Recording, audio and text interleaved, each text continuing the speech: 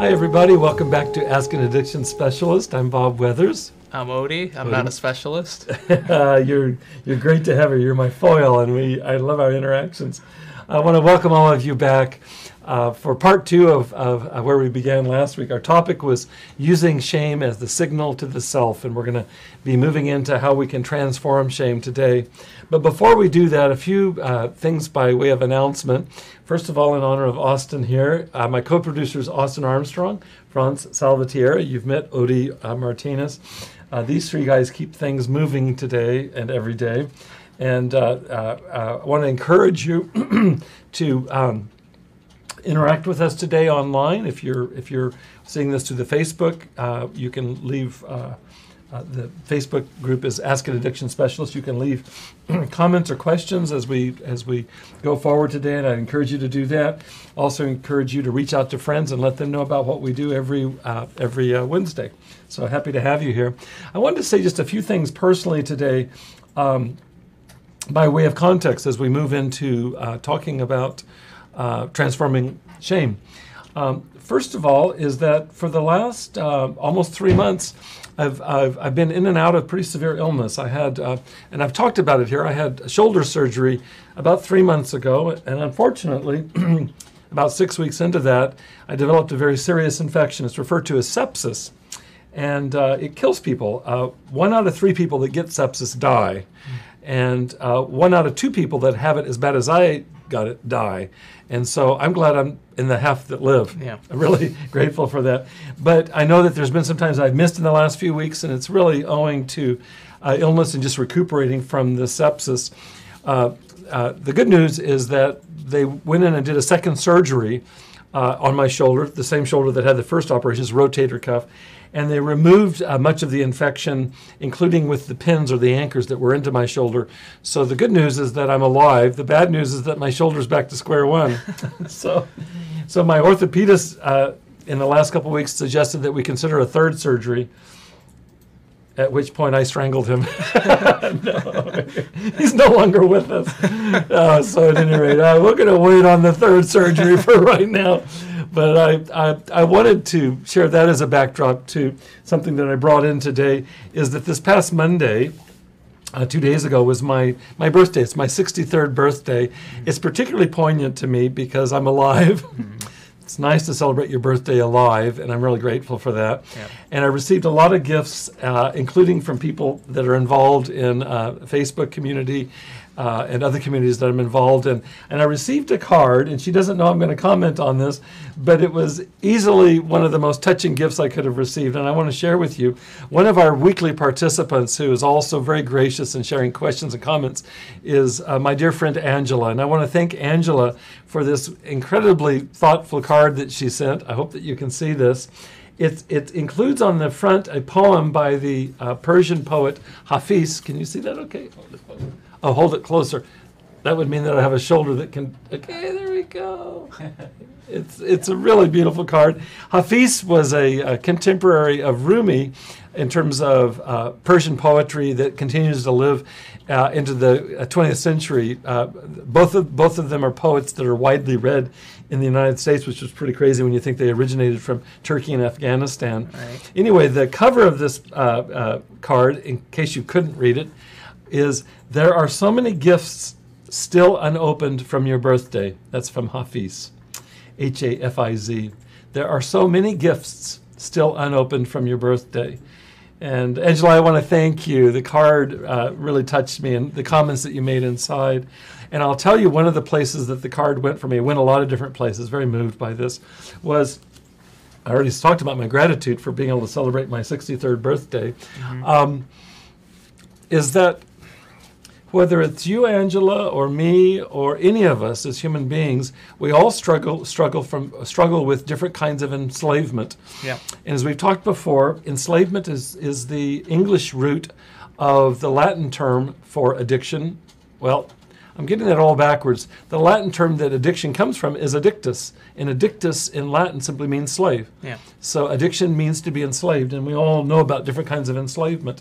In fact, most of us if we're not addicted to substance, are addicted or include other addictions to various behaviors. You've been very generous, Odie, and it meant a lot to me for you to share some of your own struggles with enslavement. Yeah, and I wanted to be transparent with you about ways that I think that we're all in the soup together on this. It means a lot to me that you do that. Thank you.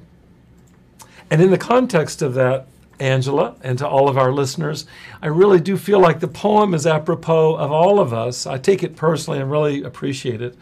But there are so many gifts still unopened for all of our lives. And one of the things that enslavement does, whether it's in relationship for you with your wife or you and your career, Odie, and the same for me, is it keeps those gifts under a bushel basket and they don't get expressed.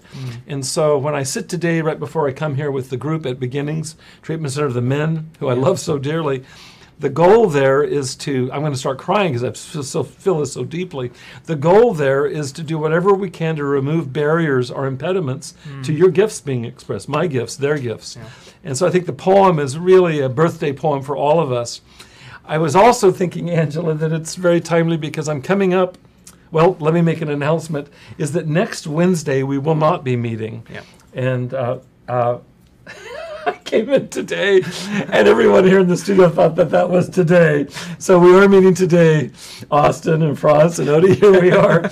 And these guys are amazing. We went from no studio to like here we are on air within a few minutes. It's crazy. We will not be meeting next week, and I'll tell you why, is that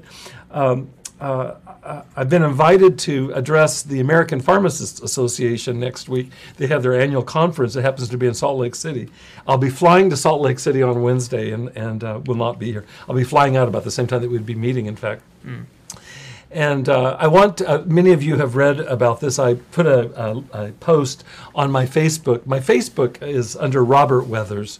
That's my given name. And you can find this post there if you're interested in reading more of the details. But every year, the American Pharmacists Association includes an institute on alcoholism and drug dependency, and they've invited me to present not one but two workshops, which I'm incredibly honored to be involved in this. The first one is on today's topic. The first one is the title of it. They supplied the title. I supplied the content. The title is Finding Grace. And it's an introduction to addiction and recovery. And the material that we've been talking about here, especially for the last several weeks running on shame, we'll be talking about grace today, is directly pertinent to this presentation. So next Thursday morning, I'll be doing the kickoff workshop of the whole conference. Will be on Finding Grace, which I think is incredible. Yeah, that's great. The very next day, I'll be doing another workshop on how to integrate family resources in terms of family therapy, for example, with addiction counseling, particularly from 12-step support groups, and how do these two twin resources communicate to one another and work with not only individuals in recovery like myself, but also our family members, our loved ones, and how do we integrate that therapy? It may sound like kind of a boring topic. I find it really fascinating because there's all kinds of collisions that happen between the worldview of most typical recovery workers, addiction counselors, and those of therapists, particularly family therapists. And I'm really wanting to provide a bridge. In fact, that's the title of this particular presentation. Again, given to me by the American Pharmacists Association, and then I get to be creative with it. The title of this is Bridging the Gap. And we're really looking at bridging the gap between the right hand and the left hand here. How can we provide services that are complementary and not antagonistic? So I'll be there next week, and it just so happens, I thought of this, Angela, I'm thinking of you and your birthday card, is that next week while I'm presenting at this American Pharmacists Association will be my 6th birthday of recovery, beginning June 1st, 2012. Nice. That's my recovery date, and I find that really timely. I'm going to remember to mention this when I'm up there in front of 400 pharmacists all around the country, is that how synchronistic, how beautifully providential it is that I'm in this situation on my birthday. That's awesome. So there's different birthdays. Yeah. There's this birthday, thank you very much, Angela, and there's next week's birthday, which I'll be celebrating with a whole room full of pharmacists. There's a funny backstory. When I was in high school, my first part-time job was working at a pharmacy, the local pharmacy. And I grew up in Central California. I lived in Visalia. It was Mixtures Pharmacy. And I loved that job. I could work it around my other involvements. I was active in sports and in music and had a girlfriend and was involved in church. And they had a very flexible schedule. So I worked there for 2 or 3 years, at the end of which the pharmacist Bob Pullen said he'd like to send me to pharmacy school. He'd gone to USC, University of Southern California here in Los Angeles, and he got his doctorate in pharmacy. And he says, I'd like you to become a doctor of pharmacy. And I contemplated that for a while. It was really quite an honor. Yeah. Instead, I decided to get into psychology, and there's a whole other story there.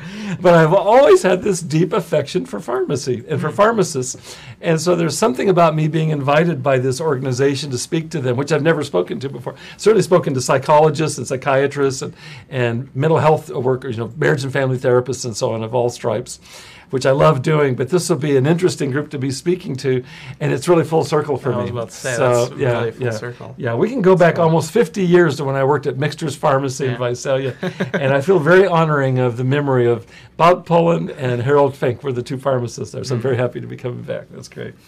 They'd be happy for me, I'm sure of it. Yeah.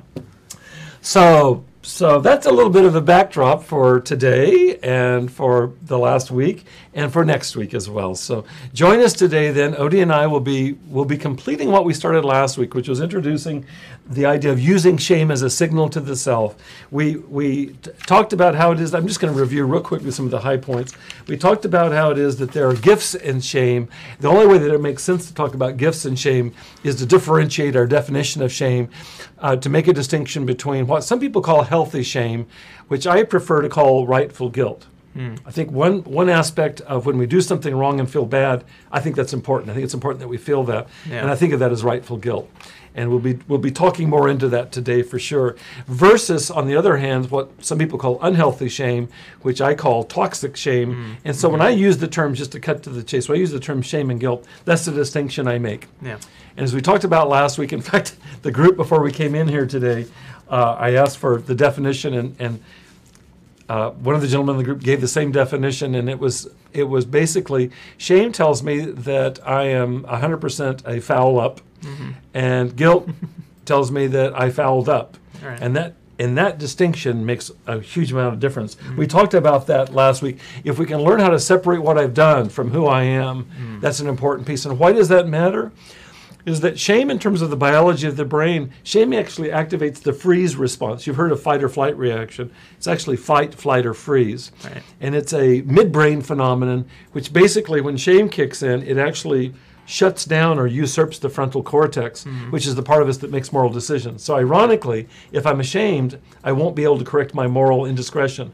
If I've stepped on your foot, for example, shame won't permit me to acknowledge that I stepped on your foot. Right. In fact, it'll keep us in a ruptured state, whereas guilt moves me towards you, shame moves me away from you. Does that make sense? Yeah. With shame, we want to crawl into a hole, and that's really what the brain does. It just shuts down. It wants to freeze. It wants to play dead. Right. And guilt is a social emotion where, with guilt, I apologize to you and I also commit to you that I won't do it again. And so it moves me towards you. Yeah. So you can see why this distinction isn't just semantic. It's really important behaviorally. So we covered that last week. We had tons of questions and comments coming in. I'd be happy to entertain comments and questions today with Odie here. But where we left off last week was the very pregnant question, Franz, what's to be done? What's to be done about this shame that afflicts us and that can paralyze us? What do we do with that? Well, I want to unpack that today, and we'll have another exercise today as well. But I want to start by unpacking that by referring to the 20th century German theologian Dietrich Bonhoeffer. Dietrich Bonhoeffer.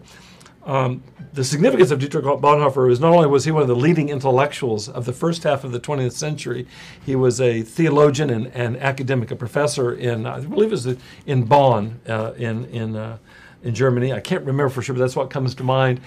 And the poignancy of Dietrich Bonhoeffer's story is that he was profoundly Christian, a pastor as well as a theologian, and with the rise of Hitler's power, but I get the chills with this every time, Bonhoeffer became part of the resistance to the Third Reich, and he actually was involved in establishing a plot to assassinate Hitler. Wow. And one of the painful chapters in all of the Holocaust and World War II is that Dietrich Bonhoeffer and his Confederates, they were all discovered in the weeks right before the end of the war. I mean, it's literally right down to the end of the war. Their assassination attempt was foiled. They were discovered, and they were all executed within just a week or two of the liberation of Europe. And Hitler committed suicide during this time, so they were executed. And it's a double pain. It's painful to see that they were executed for doing what came to be seen as the right thing, and then secondly that the world was deprived of his genius for the next 50 years, because he was in his prime. You can see in the photograph that I have here. There's a photograph. He was a young man and made a huge impact. He wrote scores of books. When I was in graduate school, I took a number of courses on Bonhoeffer. I was quite captivated by him. I took one whole course that just focused on the ethics of Bonhoeffer, and that's what we're going to talk about today. Sounds good. So, Bonhoeffer made a distinction between what he called cheap grace and costly grace. And I want to unpack that today in the context of what you and I have been talking about, Odie, and look at it from a psychological frame. He establishes it more from a theological or philosophical frame, and both are relevant here. So what Dietrich Bonhoeffer calls cheap grace, he has a book called The Cost of Discipleship. And in this book, he elaborates this distinction. It's a very powerful book. And you don't need to be Christian to get tremendous value out of it, because it's an inspiring book in terms of living from a deep ethical center. He was profoundly Christian, and he uses Christian metaphors. It's a very powerful book for sure. And in this distinction between cheap grace and costly grace, I want to start by discussing what he means by cheap grace. In cheap grace, it would be my stepping on Odie's foot and having no guilt. In other words, there's no rightful guilt. I should rightfully feel guilty for doing that. And so if I ask you for forgiveness, oh, I'm so sorry, and don't have any intention of changing that, and you forgive me, that's what he means by cheap grace. Okay. So I have no intention of changing. I'm asking you for forgiveness. Forgiveness is hollow at that point, right? It's like, why would I forgive you, Bob? You're going to step on my foot again. and all of us are human beings that have asked for forgiveness, or maybe forgiven ourselves when we have no intention of changing. This comes up a lot in the frame of addiction. In fact, it came up today in our group where one individual said that as part of his addiction, he struggled with turning the ship around in terms of his behavior. And I said the difference it makes is your intention. If your intention is to change your behavior, addiction is extremely challenging to turn that around, because it is self-perpetuating. There's an inertia to addiction, biologically as well as psychologically. But if your intention is to turn that around and to recover, even if there are mistakes along the way, if you pick yourself up and continue onward, that's the key.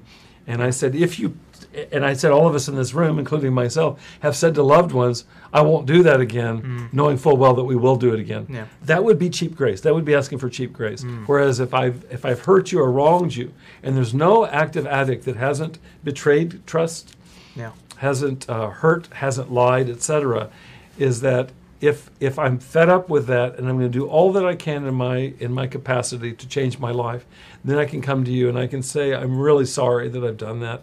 I'm doing all I can to not do that again. Please forgive me. And that moves us then into the second conversation, which is talking about costly grace.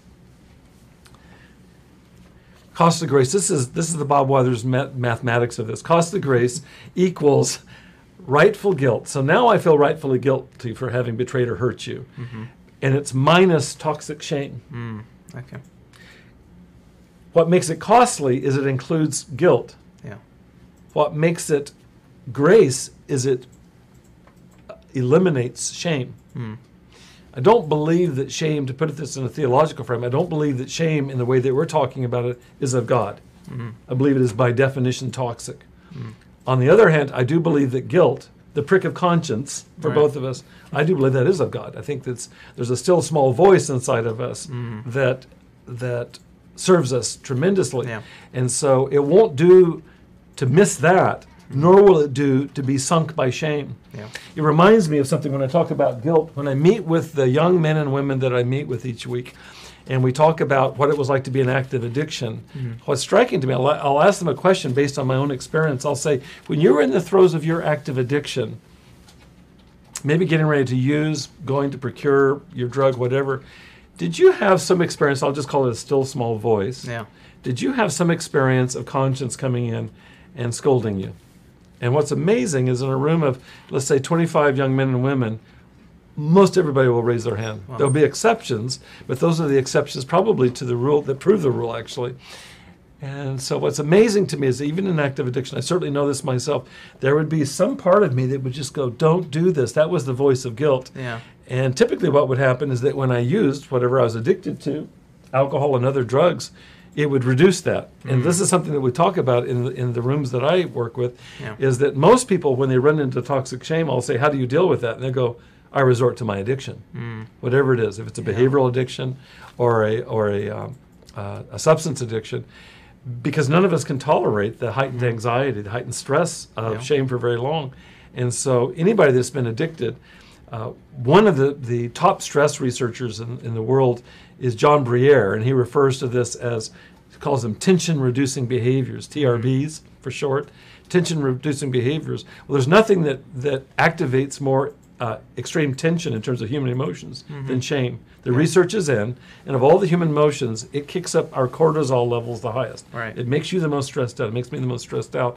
And so I'll come up with these TRBs, tension-reducing behaviors. They can literally be behaviors in terms of, we've talked about sexual addiction here, gambling, food, work.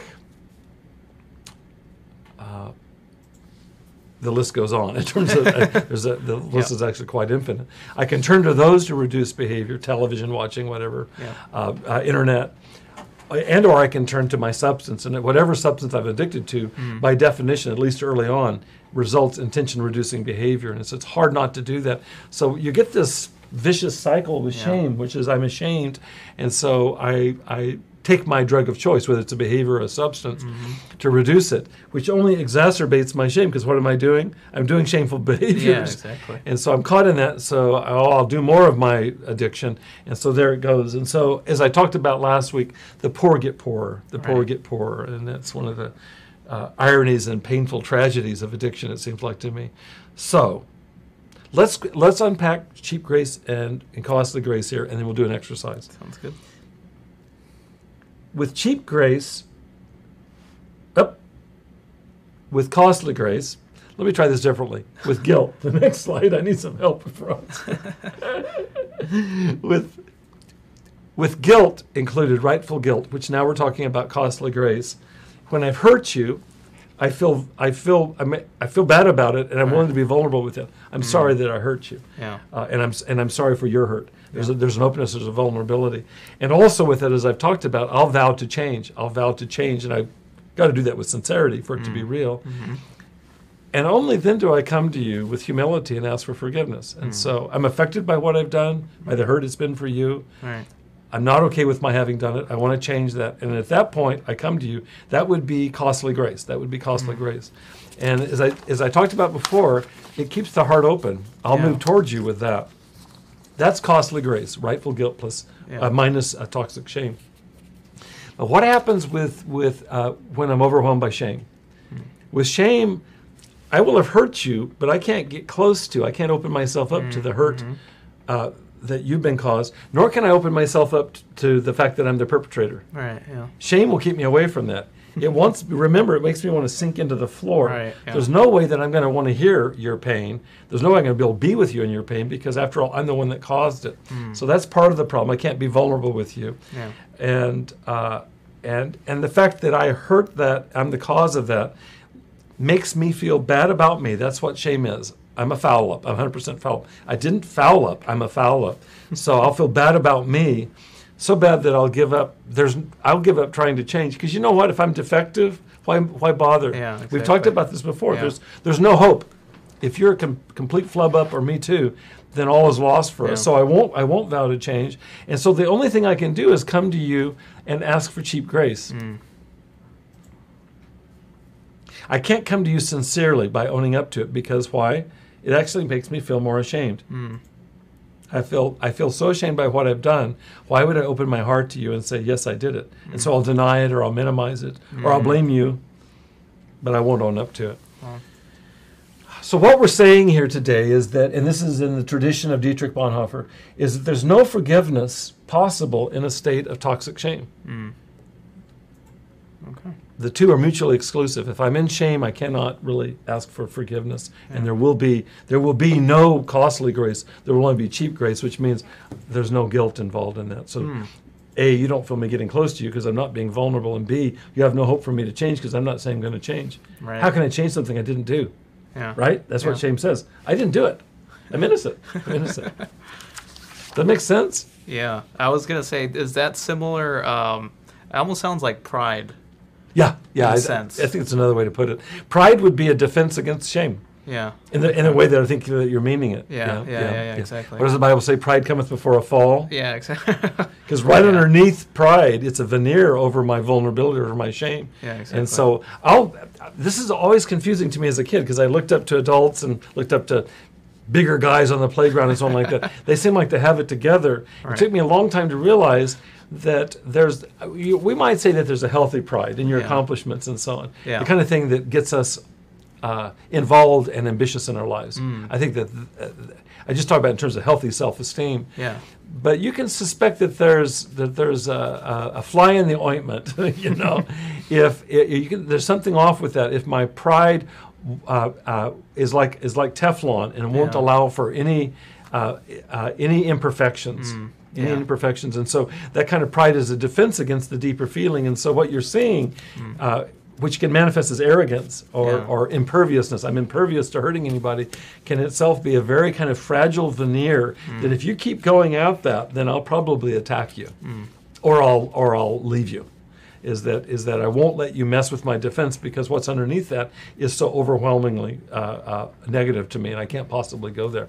Wow. So part of what we're talking about in this whole series, in fact, not today and not next week because Bob's going to be in Utah next week, but the following week, Austin and Franz. I'm just teasing. I didn't let them know about today, so I think everybody was surprised. We'll be coming back in 2 weeks, not next week, but the following week, and I want to do an exercise, which we've done before, but never in this context, about going right into what it is that people don't want to do. In other words, we're going to be going right into shame. How do you transform shame? We're introducing it today. This sets up the podcast-long exercise we're going to do in 2 weeks. And honestly, if you don't have any tools for dealing with it, it makes sense to me that you'd resort to pride or some other defense, denial, etc. Yeah. Yeah. Does that make sense? Yeah, it makes perfect sense. Shame silences a crucial message right at the heart of guilt. And then what's the gift of guilt? If we can talk about it that way, I think we can. Guilt makes me sensitive to you. Right. I'm not insensitive, I'm sensitive to you. Guilt humbles me. You talked about pride. Yeah. The opposite of pride would be humility. Yeah. Guilt keeps my heart open in terms of caring for you. Shame shuts that down. And we talked about wanting to correct my behavior. Guilt will lead me to want to change. And shame paralyzes that reflex. I can't correct what's not wrong. Yeah. You know? So it keeps me isolated. In fact, it keeps me isolated not only from you as my friend, it keeps me isolated from myself. And so I end up living with this kind of divided self. Right. As I said earlier, active addicts, right in the heart of their addiction, there's some part of them that feels bad about it, but they can't stop it. Yeah. The same as the same as I've got same and shame going on here. The same is for shame. That is, try to say that 4 times in a row. Okay. The same is for shame. That is to say that if I feel ashamed, I can't possibly get close to that.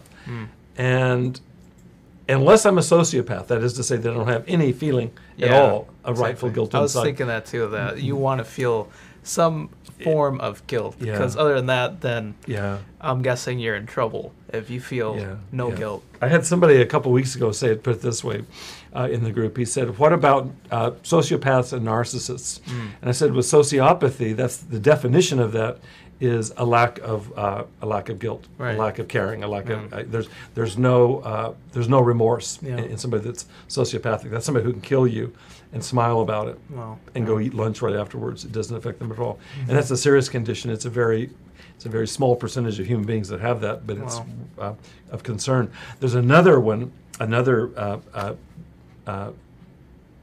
disorder or emotional problem that refers to narcissism. There's a lot more evidence of narcissism for sure than sociopathy. But with narcissism, I will manifest with that boastful pride that you were talking about.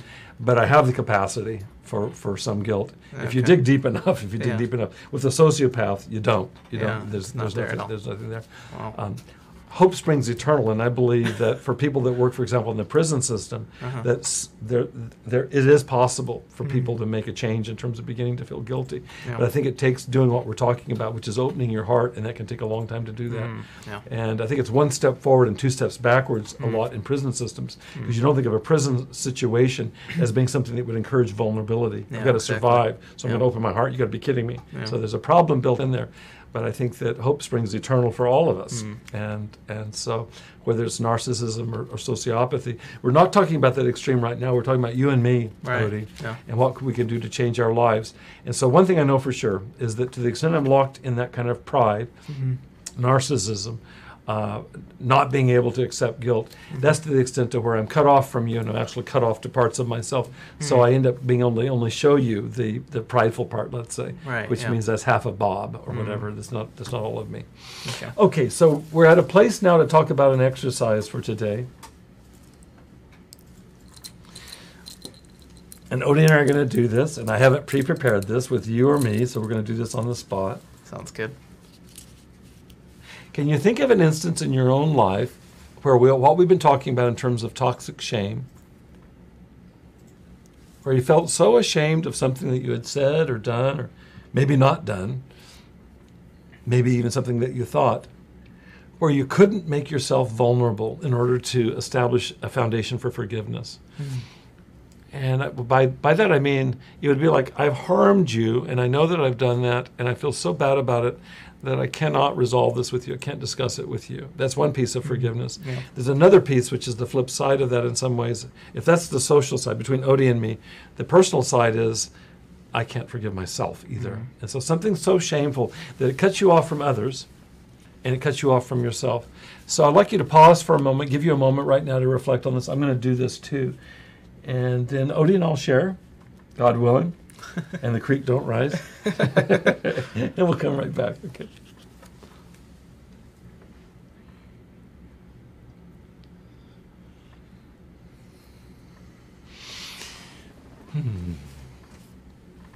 You have something? Yeah, I think I can give a general example. Why don't you take a stab at it, and I'll share something too, but I'd love to hear from you first, okay? Yeah.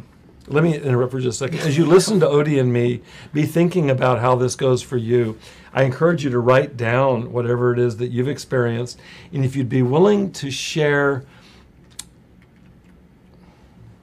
your experience in a way that also protects you, I want to be mindful of that. I want that for you and me too, Odie, to share something so that because we're talking, if we're going to be vulnerable, the Latin root of vulnerability is the word vulnus, which means wound. So we're going right into the heart of a wound. And I want us to, you're here with friends with Austin and Franz and Odie and Bob, but I also would like you to be protective of yourself in a positive way. But if you're willing to share how this has gone for you, or how you respond to what Odie and I share, I encourage you to send in a comment, and Austin will moderate that, okay? So the question is, can you think of an instance where shame shut you off from forgiveness? And start with you, Odie. Okay, yeah. I sometimes where, you're married, if you're married anyways, you're going to have arguments with your wife. So those spring up. And the only thing I could think of right now was there's moments and times where I do have a disagreement with my wife, and I know that I was at fault for the argument that sprung up. Yeah. And like we've mentioned before, the pride, the shame of knowing that I was wrong. Yeah. I want to say I'm sorry for doing that, but like that shame side of me is just like, no, well, you know what? Here's what she did. So you shouldn't say sorry first. You should wait for her to say sorry. And I have a thought here. Yeah, and go I want for you to it. continue. Is if any of you don't know this experience, then you are lying. I actually chuckled as you were talking because I identify with it so strongly. Yeah. And anybody in intimate relationship with loved ones, family, friends, husbands, wives, sons, daughters, fathers, mothers, all of us know this, that you're tapping into exactly. universal, and I love what you're saying. So I want you to continue. I just wanted to say that, take back my comment about liars. That wasn't very nice. I'd like to just include all of us. You're not alone, my friend. Okay, all right, keep going, please. Yeah. But that's pretty much the ending of it. Is that, you know, a part of me wants to say, that still small voice says, you need to say sorry first, you know, because you know you were in the wrong. But the prideful, the shameful part of it keeps you away from opening up and saying, you know what, just, it's a little weird. It was weird at first for me, but practicing more and more, it helped to get to that point where, like, okay, take a deep breath. Here we go. I'm sorry for what I did. Yeah, you know, but it's funny. I was going to ask you, what do you do? And that you're talking about it, is that if you think about it for just a second, this is Odie's brain on shame. This is Bob's brain on shame. Is that shame will shut us down. And so the thing that you know, there's some part of your brain, some part of you, that's saying, I need to say I'm sorry to my wife. Yeah, exactly. But it's overridden by the shame. Mm-hmm. It's a good example. We talk about how the frontal cortex, which is the part of you that's moral, and realizes that you're wrong here. Yeah. You started it. You started the argument. Is that part, the frontal cortex, is actually hijacked by in between our ears, the midbrain, which is what we're talking about here in terms of where shame resides. It will shut down the frontal cortex, and so you can know it, but you can't act on it. Yeah. And I liked how you put it. You say you take a deep breath, take a step back. And with some time, I was going to ask you how that goes, because with time what will happen, generally, not always, but generally, is that there'll be a relaxation of the midbrain, and the frontal cortex can come back on mind, and you can do what was unthinkable 5 minutes before. Yeah. That makes sense? Yeah, that's exactly what happens. I still struggle with it, but, you know, nobody's perfect, obviously, but definitely a lot better than before. Yeah. And what I've also noticed, too, is that it shifted as well. You know, at first, I wasn't like that. My wife was more that way. She would apologize first. Even though I was the one at fault, she would still be the first one to admit what she attributed to the argument. And so that, me seeing that from her, that I started to see, okay, I need to start doing that, because that's just the right thing to do. You know, that's the... what was it? Not the cheap grace, but the other grace. The costly grace. The costly grace. Yeah. So I love what you're saying. It feels like such an honoring of your wife. I love the root of the word angels. I thought your wife was such an angel, and it really comes from the Greek root angelos, which just is a messenger. She's like a messenger of a deeper truth, and what we're calling costly grace, which would be. I like that. Yeah, I do too. She modeled it for you, and I love how you just honored her in that now. You honor her by naming the fact that she modeled that for you as long as she did. And if you've got your eyes and your heart open, eventually it begins to transform you. This is what happens in our loving relationships, ideally. And you began to risk doing something that might have been more alien. Yeah. I think in some ways it's gender related. I don't think that we boys growing into manhood have much modeling necessarily for for saying I'm sorry. Yeah, exactly. We talk about this with the men that I meet with. It's okay to say that you're pissed off and hit somebody, but you don't admit that you're sad. Yeah. You don't admit that you're afraid, and you never admit that you're ashamed. You just don't do that. And I'm not saying that that's easy for girls growing into womanhood. I think, my guess is that times change, but relatively speaking, I think all of us have a difficulty with it. And I think in some ways boys are socialized in such a way that to go to these more vulnerable these more vulnerable emotions is so counterintuitive. Yeah. And in your case, it took somebody, in this case your wife, who could model being vulnerable, and you began to risk being that with her.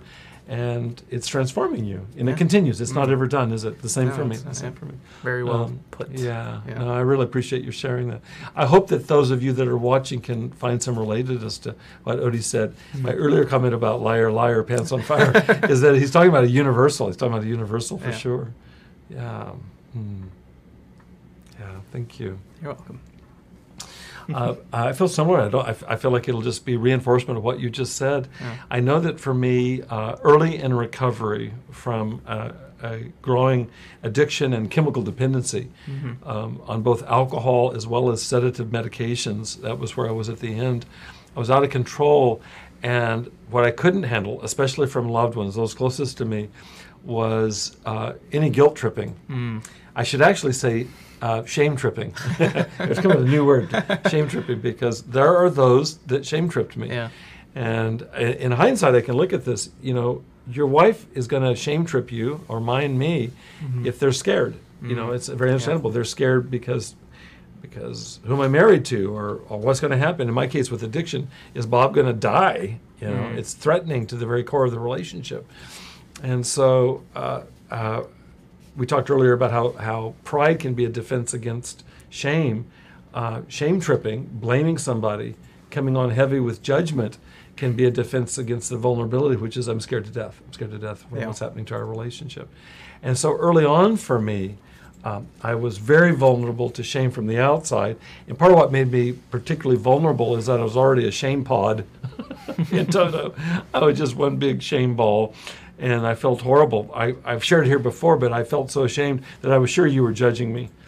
Yeah. And so if you did anything to confirm that, which would be like blink your eyes every 5 minutes or something, that was, now he doesn't, he's judging me. So I mean, it didn't take you doing squat for me to judge myself. And that's really what shame will do. It's like a black hole or the Bermuda Triangle. It will suck everything down into it. Yeah. And so my shame made me extremely vulnerable to any tone of voice, any comment at all. And so I readily owned that I was shame prone for sure.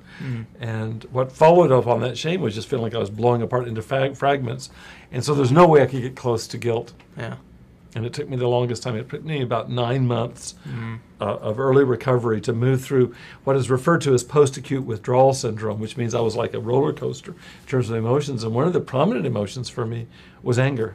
I was irritable a lot. And it ties back into your comment about pride. Anger is another defense against shame. Why is Bob so angry? Yeah. Well, because to be tender and vulnerable and to admit to him being wrong is completely undoable for him.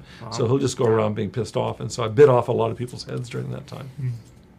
Not happy about that. And as you said with your wife, Odie, for me it began to relax for me in my relationship to Colleen, relationship to my daughter, and relationship to people that were close to me in my life. I began to be able to admit to it. Something that helped me, and I talked about this today in our group at Beginnings, is for my own involvement was being involved and engaged in support groups. And for me, that was AA. The 12-step groups provide a format. I also was involved at the same time with Refuge Recovery, which is mindfulness-based. Smart Recovery is another resource. There are a lot of resources. Al-Anon. There are a lot of resources. And what's common across all of these groups is that you have to be able to talk about what you did wrong. The expectation, if you come into group and tell a prideful story, you'll get shut down. Yeah.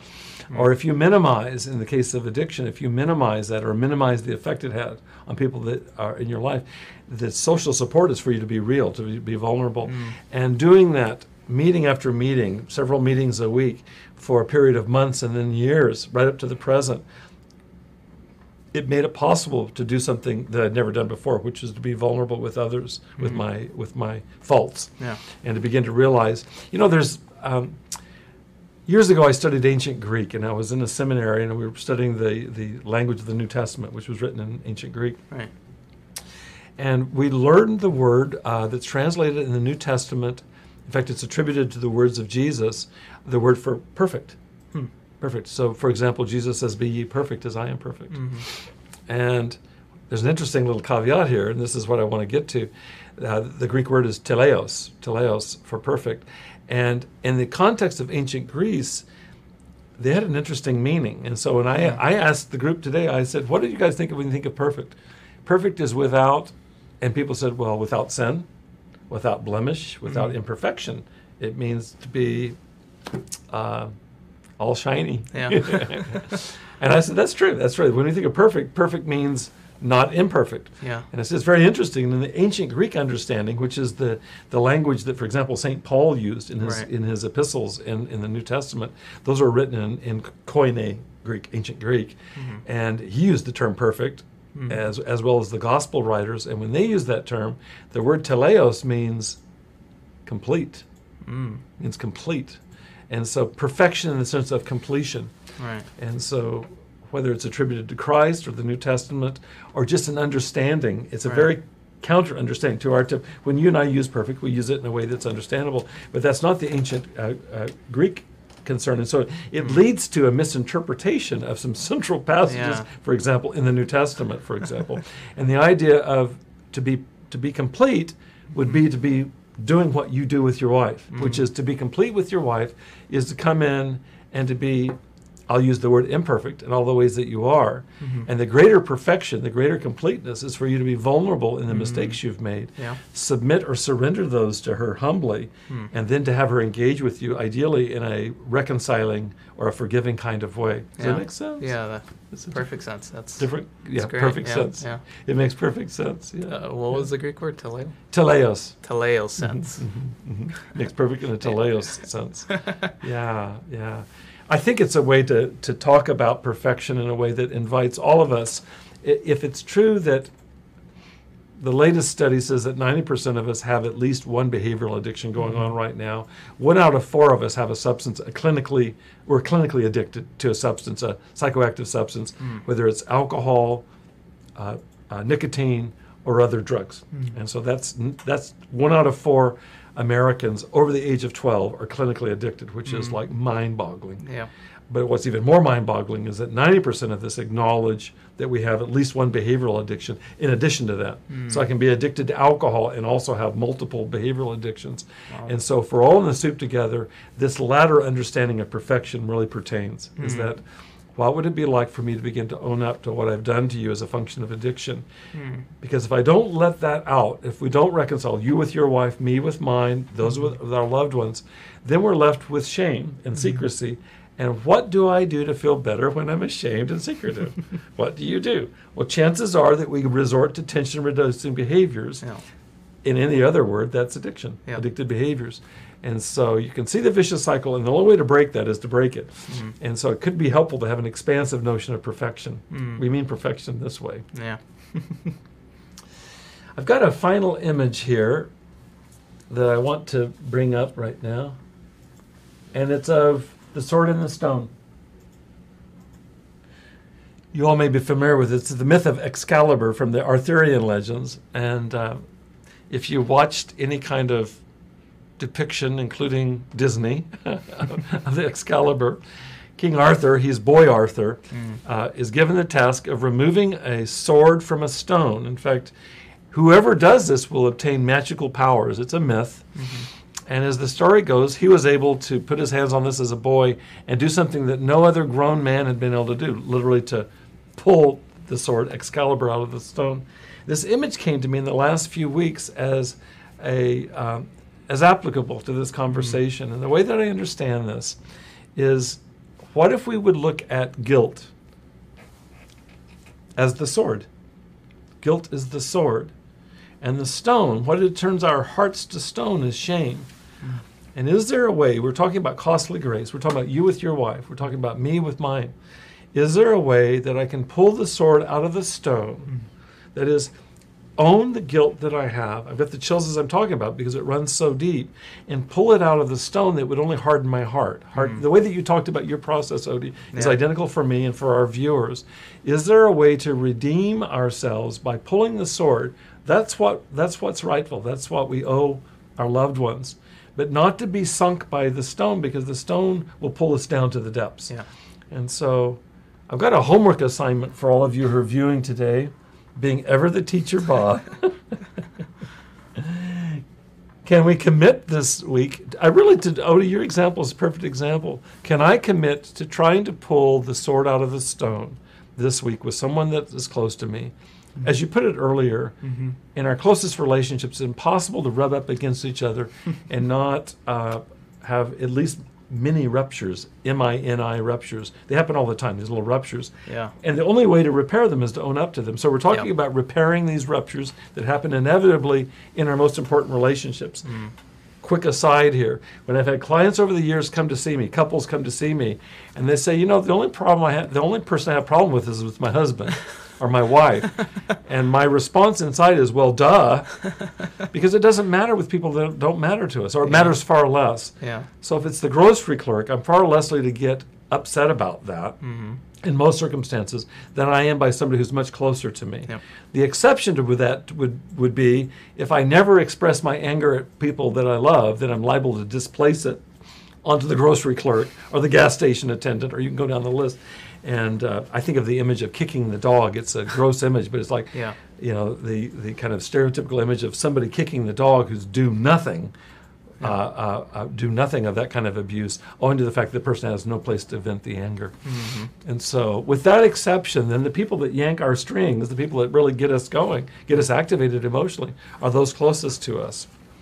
And so with those, we have plenty of opportunity to do Bob Weathers' homework this week, which is, could I take a step in the direction of what Odie suggested today, or what Bob suggested, which is pulling the sword of guilt out of the stone of shame? So what we introduced last week, which is using shame as a signal to the self, and what we've talked about this week in terms of transforming shame, and the only way to transform it is to understand it. And to understand it means that we have to divide up shame from its toxic aspect, its unhealthy aspect, which pulls us down. That's the stone. To differentiate that from the sword, which is related to rightful guilt. Guilt will connect me with you. It does you with your wife. Yeah. It's being able to say I'm wrong. That's owning up to feeling guilty, feeling bad about that, and we should feel bad. Right. The example I have is if this is a hot stove, I want to have feedback, such as my hand moves away from it. It should hurt. Yeah. Well, guilt is the same way. It should hurt you to hurt your wife. It should hurt me to hurt those that I love as well. And so that pain, there's no way to sugarcoat that. Guilt hurts. But that's a whole different level than shame. Strangles off the life impulse. It'll shut us down. We'll freeze. And so is there a way for me to use rightful guilt as a signal to healing? And when toxic shame comes in, what can I do to heal that? Well, that will be our next conversation. It won't be next week, so this isn't literally accurate, Franz. I apologize to you. It'll be next week. Next week squared. 2 weeks from now, we'll be looking at self-forgiveness practice, because what I want to do, in addition to what you're talking about, Odie, which is reconciling with in this case, your wife, by owning up to your responsibility, that is to take ownership for your guilt. Right. I want to find a way then, because I think it begs this question in our conversations here. What do I do with the shame, that big stone that the sword is locked into? What do I do about that? And I feel like they're almost like a surgeon with a scalpel, which I know a lot about with my shoulder. These last few weeks I've got scars over my shoulder from people digging around in there. Well, hang with me. Is that like with a surgeon with a scalpel, there's got to be skillful means by which we can go right into the heart of shame, which is the most loathsome emotion to all of us human beings. There have got to be skillful ways that we can move into it to actively change or transform shame. And that's where we're going to go in 2 weeks, okay? So that's today's presentation. Any final comments from you, sir? Looking forward to the self-forgiveness practice. Me too. So, me too. It's my favorite part of all of this work.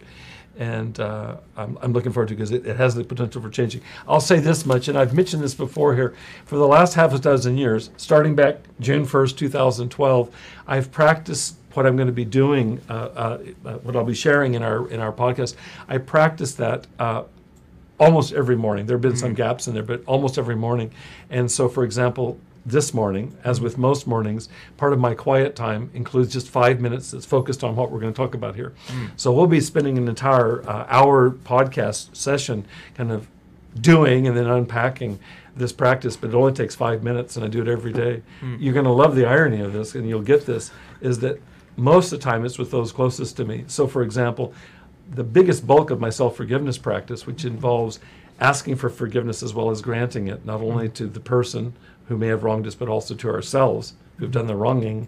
The biggest percentage of that is those closest to me. This morning it was with my wife, and probably 3 days ago it was with my wife. And that's as it should be. It's those people that are going to be the ones that we need to kind of keep. The way I think it is keeping the pipes cleaned out. I want to keep that cleaned out. And so I do this every day, and I'm going to introduce something with the hope that, if you're working out, and let's say that you and I want to get stronger. Okay, I introduced this today in the group at Beginnings.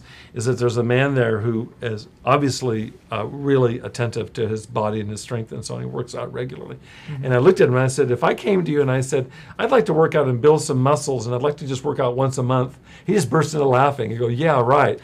Well, I feel that around what we're talking about is the practice that you're talking about with your wife.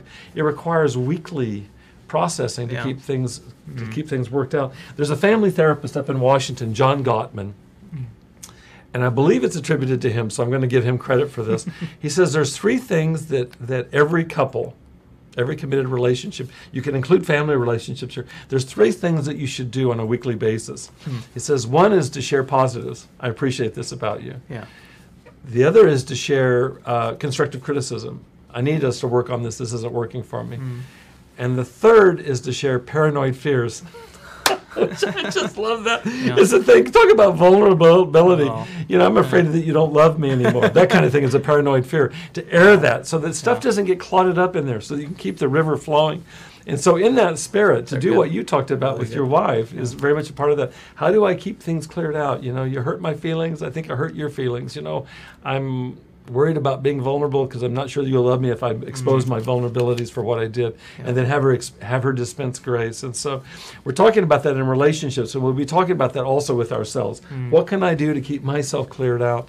And this practice that we'll be introducing next week is something you can practice. And back to the metaphor of building muscles, it won't happen if you do it once a year or once a millennium. It could make a difference if you do it daily. Yeah.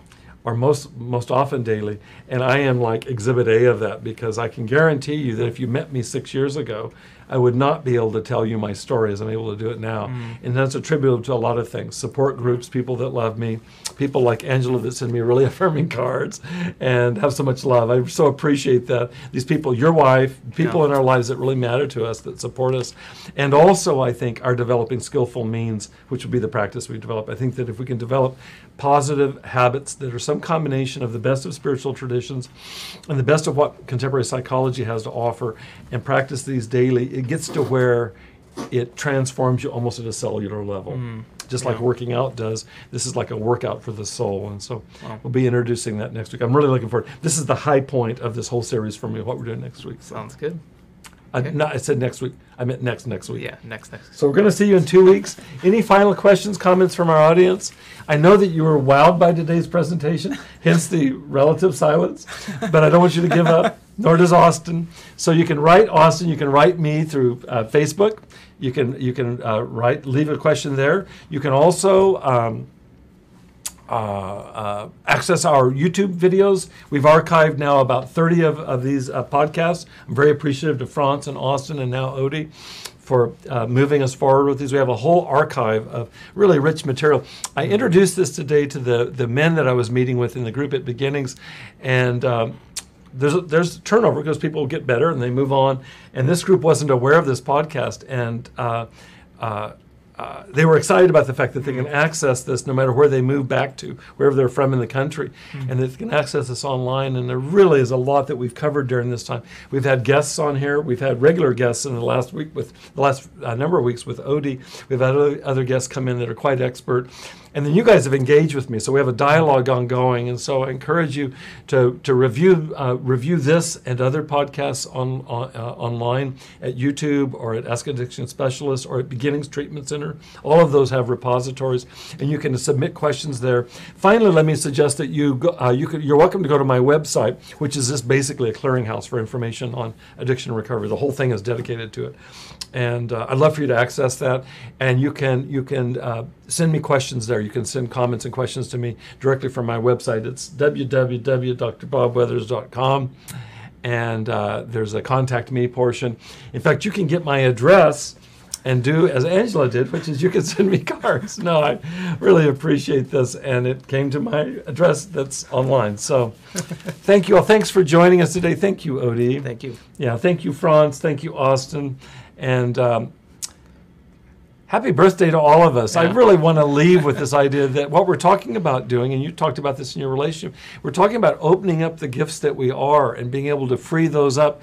And the thing about this kind of information is that it does free us. If shame enslaves us, if shame paralyzes me, what will free me is transformative information.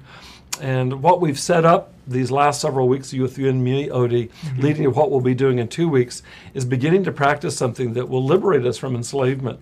It liberates me from what I'm doing by these kinds of conversations and this kind of practice is I'm reducing relapse risk. And how am I doing that? It's not any kind of mysterious thing. Yeah. If I can reduce stress, and including stress about being imperfect and not knowing when somebody to find that. That's just cash in the bank. Yeah. Anything I can reduce stress is going to reduce relapse risk. And so that's what we're doing here. And the good news is that what that does is that as relapse risk and addiction are reduced, it liberates me more and more for you to be Odie, for me to be Bob. And in that spirit, then, let's all bring our gifts to the world, okay, by increasing liberation. Thank you all. You all take care, and I'll see you in a couple of weeks. Bye-bye for now.